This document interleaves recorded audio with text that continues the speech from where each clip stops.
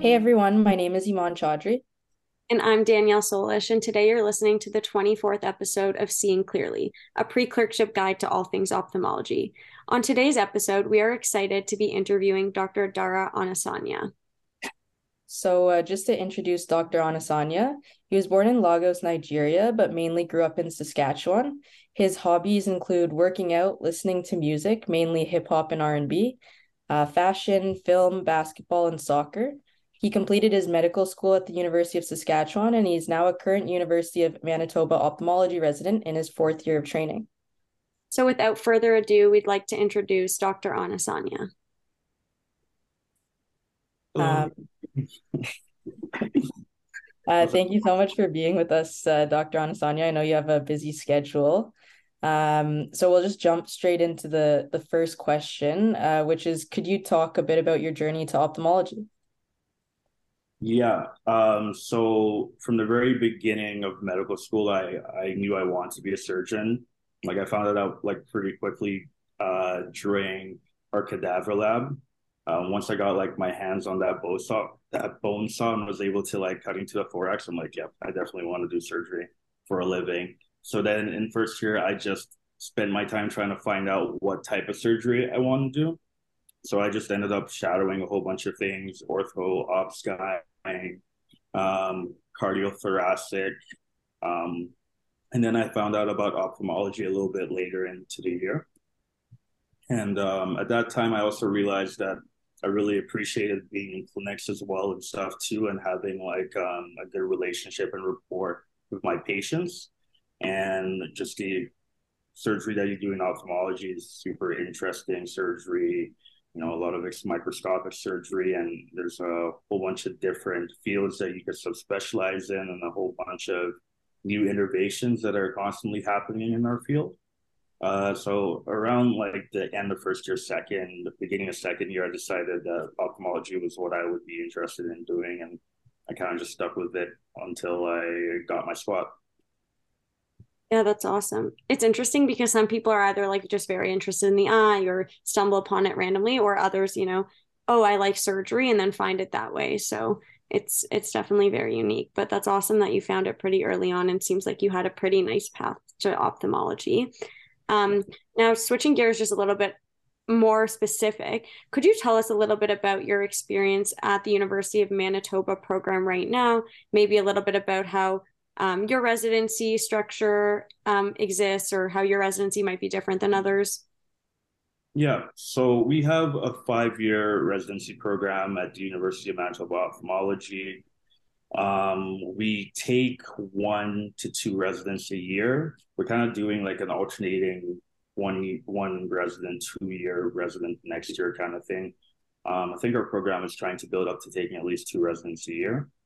I think I was the last year where we only took one resident a year. Every year before that was only one resident. The year after that was when they started getting some more funding for a second one.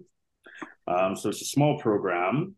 A lot of the ophthalmologists that train us are community based. Only a couple are within the hospital. Um, we work out mainly at Misericordia Health Center. And then in second year, you spend a lot of time in the resident clinic there. And then in your fourth year, you do a lot of surgery in that hospital, cataracts and otherwise. And then when you're in subspecialty clinics, you're usually driving around the city at a few different clinics. Um, our program is like relatively newish. Actually, the current program director, he just started in 2022, but he was the first resident to graduate from the program, I think around 10 years ago or so. It's a relatively new program. And in Misericordia, in our eye care center, it's a pretty like new setup and design, and things pretty work like pretty well there. And it's a good program academically for sure. And I think they focus a lot on really training our residents and less of a focus on like service work, or trying to make sure the residents are seeing X amount of patients, at least early on, so that we get well trained in that setting. That's awesome. Thank you so much for providing all that insight into the program. You're actually our first guest from the University of Manitoba, so it's really nice to have our listeners know all of that. So thank you again. Um, Drifting away from ophthalmology a little bit, I was wondering if you could talk about some of your extracurricular activities like research or advocacy work that you're involved in, and how you balance that with your ophthalmology training.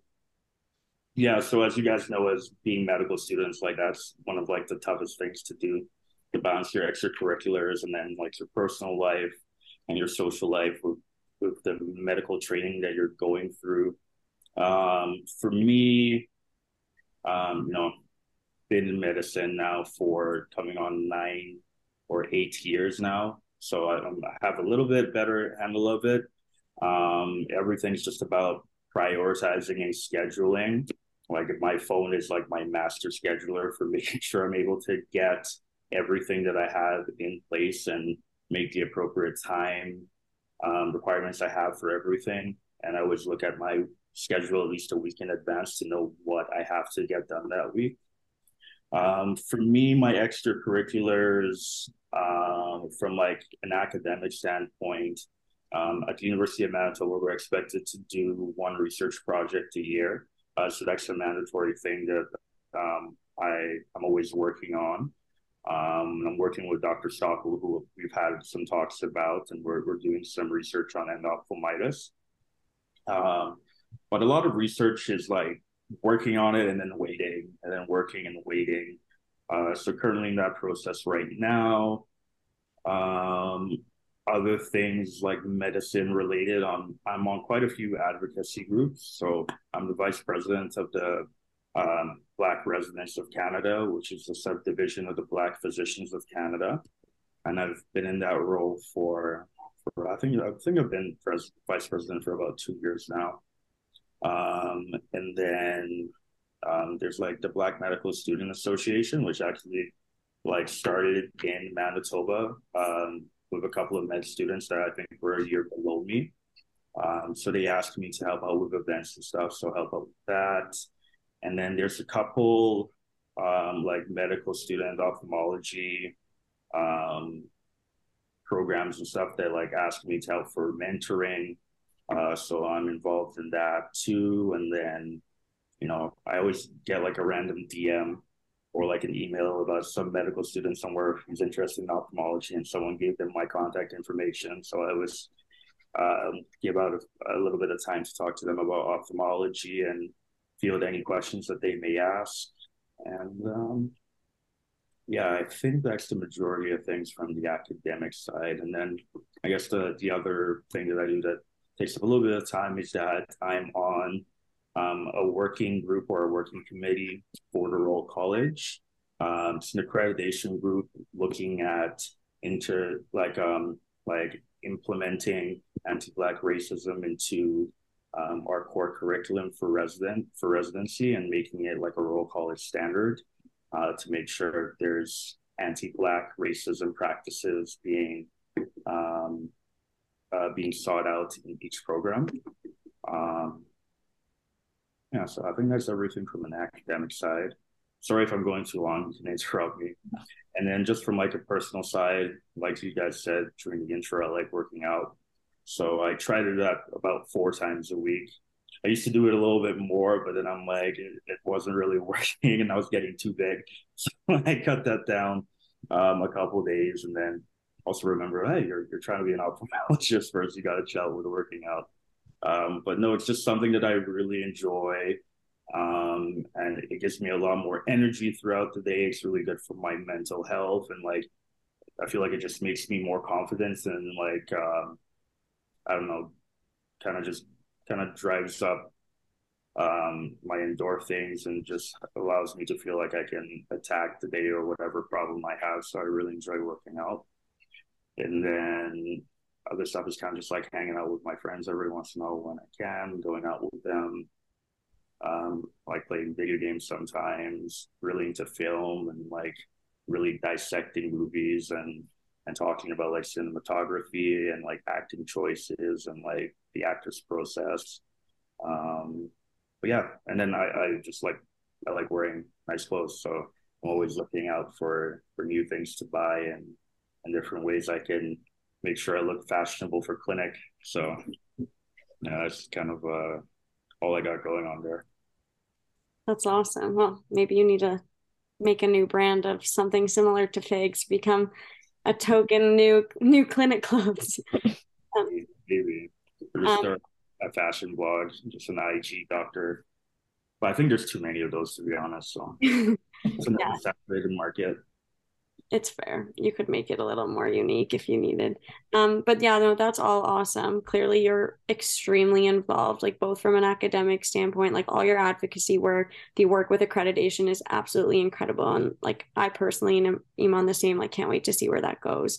And then it's also really important, as you emphasized, to like do things outside of medicine. And even though it's hard to manage, you clearly are doing an incredible job at that. So thank you for sharing that with our listeners.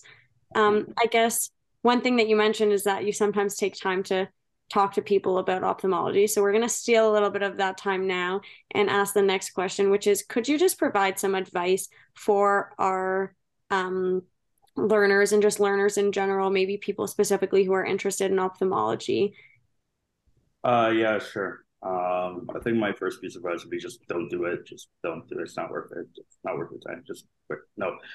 Ophthalmology is great, and there's definitely no other field I'd rather be in. I think it's the best surgical field that allows you to, have enough clinic time and have a real relationship with your family. And I feel also like lifestyle wise, it's a lot more appeasing than other surgical specialties.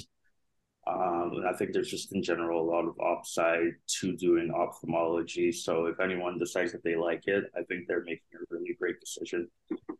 Um, for me, when I was thinking about getting into ophthalmology, I think everything in life in general, but especially when you're in medical school trying to get into residency, everything's planning, right? So I opened up like a Word document or maybe it was an Apple Note, and then I just wrote down like, what do I want out of life, right? I'm in medical school, like, what do I want my life to look like? What do I want my day to day to look like? What do I want my clinic to look like? Like, what is important to me? So I wrote those things down, and then I just tried to figure out, okay, what specialty gives me the best ability to fulfill all these things I care about. So I eventually came through to ophthalmology. So I suggest that everyone, does that. Like instead of like, you know, and then people are different. Some people like they're like super, super just into the medical aspect of the eye or of like the heart or the lungs, and that's more than good enough reason to pursue that specialty. But for me, I looked more big picture as to like what do I want my life to look like as a whole, and then also what am I interested into medically, and then try to combine all of that. So as long as you, I guess the main thing is just realizing what's the most important thing to you, and then finding what fits that in medicine. Because a lot of people think like, oh, you're in medical school, you're going to be a doctor, but you haven't decided anything at that point, right? Like there's so many different things that you can do in medicine, and your life can be so different. Like the life of a general surgeon is way different than the life of a psychiatrist, right? And they both went to medical school. So like getting to medical school, like you still really haven't decided what you're going to be doing with your life. The only thing you've decided is that they're going to call you doctor instead of Mr. or Mrs., right? So that's the main thing for me when I'm talking to medical students, like figuring out what you care about the most and trying to find the discipline that best fits that. And then if you decide on ophthalmology or whatever you decide on, like I think you should also work on shadowing a lot. So that was one of the advice that one of my friends in medical school did. He's like, I think I'm interested in these few specialties. Let me just shadow them a bunch and see which one fits best. And then through that, you're able to kind of zero in more on what you think you would like to do. And then once you've decided on one thing or a couple things, and just go hard, like really just go hard. So, doing any and everything that you can to make yourself a good candidate. For ophthalmology, the number one thing is often research, but, doing interest groups, having a ophthalmology podcast, all those different things that you can do to put on your CV to, show to a program that you really do care about ophthalmology. And then, other than shadowing, by doing that, you get good relationships with the residents and with the staff, and it's important to make good relationships with both of them. And then, around the time that you're doing electives, you've created a rapport. The residents are talking, and they do talk about all the medical students, and they can have a good idea of who you are, and some of them may even like you if you're lucky. And then, because you've been working with staff for a little bit of time, you've been shadowing, they can write a little bit more to your work ethic on a reference letter, especially if you've also been doing research with them. So instead of just having a generic letter of reference, you can have a pretty strong one because you've put in the time and the effort. So I would say you should do that for anything that you decide on, but especially for more competitive things like ophthalmology. And as far as I know, it just keeps on getting more competitive. Everything keeps on getting more competitive. So that would be my advice. And then around the time of CARMS, just making sure you're doing good interview prep. What I did is me and my friend, we created a list of, 20 some questions that were really broad questions that we thought that most people would ask, and then created kind of like a template of answers for what we would have for each different question. And then literally when I was doing interviews, like if they didn't ask those exact questions, they asked a small variation of it. So I kind of already had a template for an answer. So I wasn't doing a lot of umming on eyeing, and I was able to create like pretty good, thoughtful answers because like I thought very broadly about like big themes that interviewers are bound to ask. So that was absolutely that's my absolutely incredible advice. Like I'm gonna go back and replay that and then do all those things. So thank you so much for sharing that with all of our learners. I think it'll be really, really helpful for people in all stages, whether they're interested in ophthalmology or not. I think it's super applicable. So thank you so much. With that question though, we've wrapped up our ophthalmology related questions, and we'll move into our next segment, which is our Would You Rather section of the episode, to get to know you a little bit better. So our first question is, would you rather go a year without dessert or have to eat a spoonful of wasabi every single day? Well, definitely a year without dessert. Like I don't need those extra calories. Like that would be good. I'll get into I'll get into really good shape. Like I think that would be good. Yeah, I think that's a very easy answer. I don't even think I could tolerate a spoonful of wasabi every single day. Yeah, no. I mean, I feel like you would just get used to it after some time, but you'd still just hate your life. You know? Yeah, no, just for health reasons. Yeah, we should have known you were going to give that answer after we spoke about your working out. So that's fair. Maybe this one will be a little bit more challenging. Would you rather always have a full phone battery or a full tank of gas? Are you kidding me? Like a full tank of gas? You know how expensive gas is right now? Like I just paid for gas yesterday. It was like $110. Like it wasn't like that when I was 17. When I was 17, I could like fill up my tank with like legit $60 of gas. Like it's almost double now. Like no question. Like yeah, full tank at all times. We gotta pick some harder questions, Daniel. That's an easy one. That's an easy one. Yeah, honestly, for the pure monetary value, for sure. Oh yeah, absolutely. Well, with that, we've wrapped up our episode. Sorry, next time we'll try and pick some better questions. But to our listeners, thank you so much for listening to this episode of Seeing Clearly, which is our pre-clerkship guide to all things ophthalmology. And to stay caught up with everything else iCurriculum is doing, be sure to check out our website at www.icurriculum.com and to follow us on social media at iCurriculum. And thank you, Dr. Anasanya, for being with us here today and for answering all of our questions. Yeah, no problem, guys. That was really fun. Appreciate it.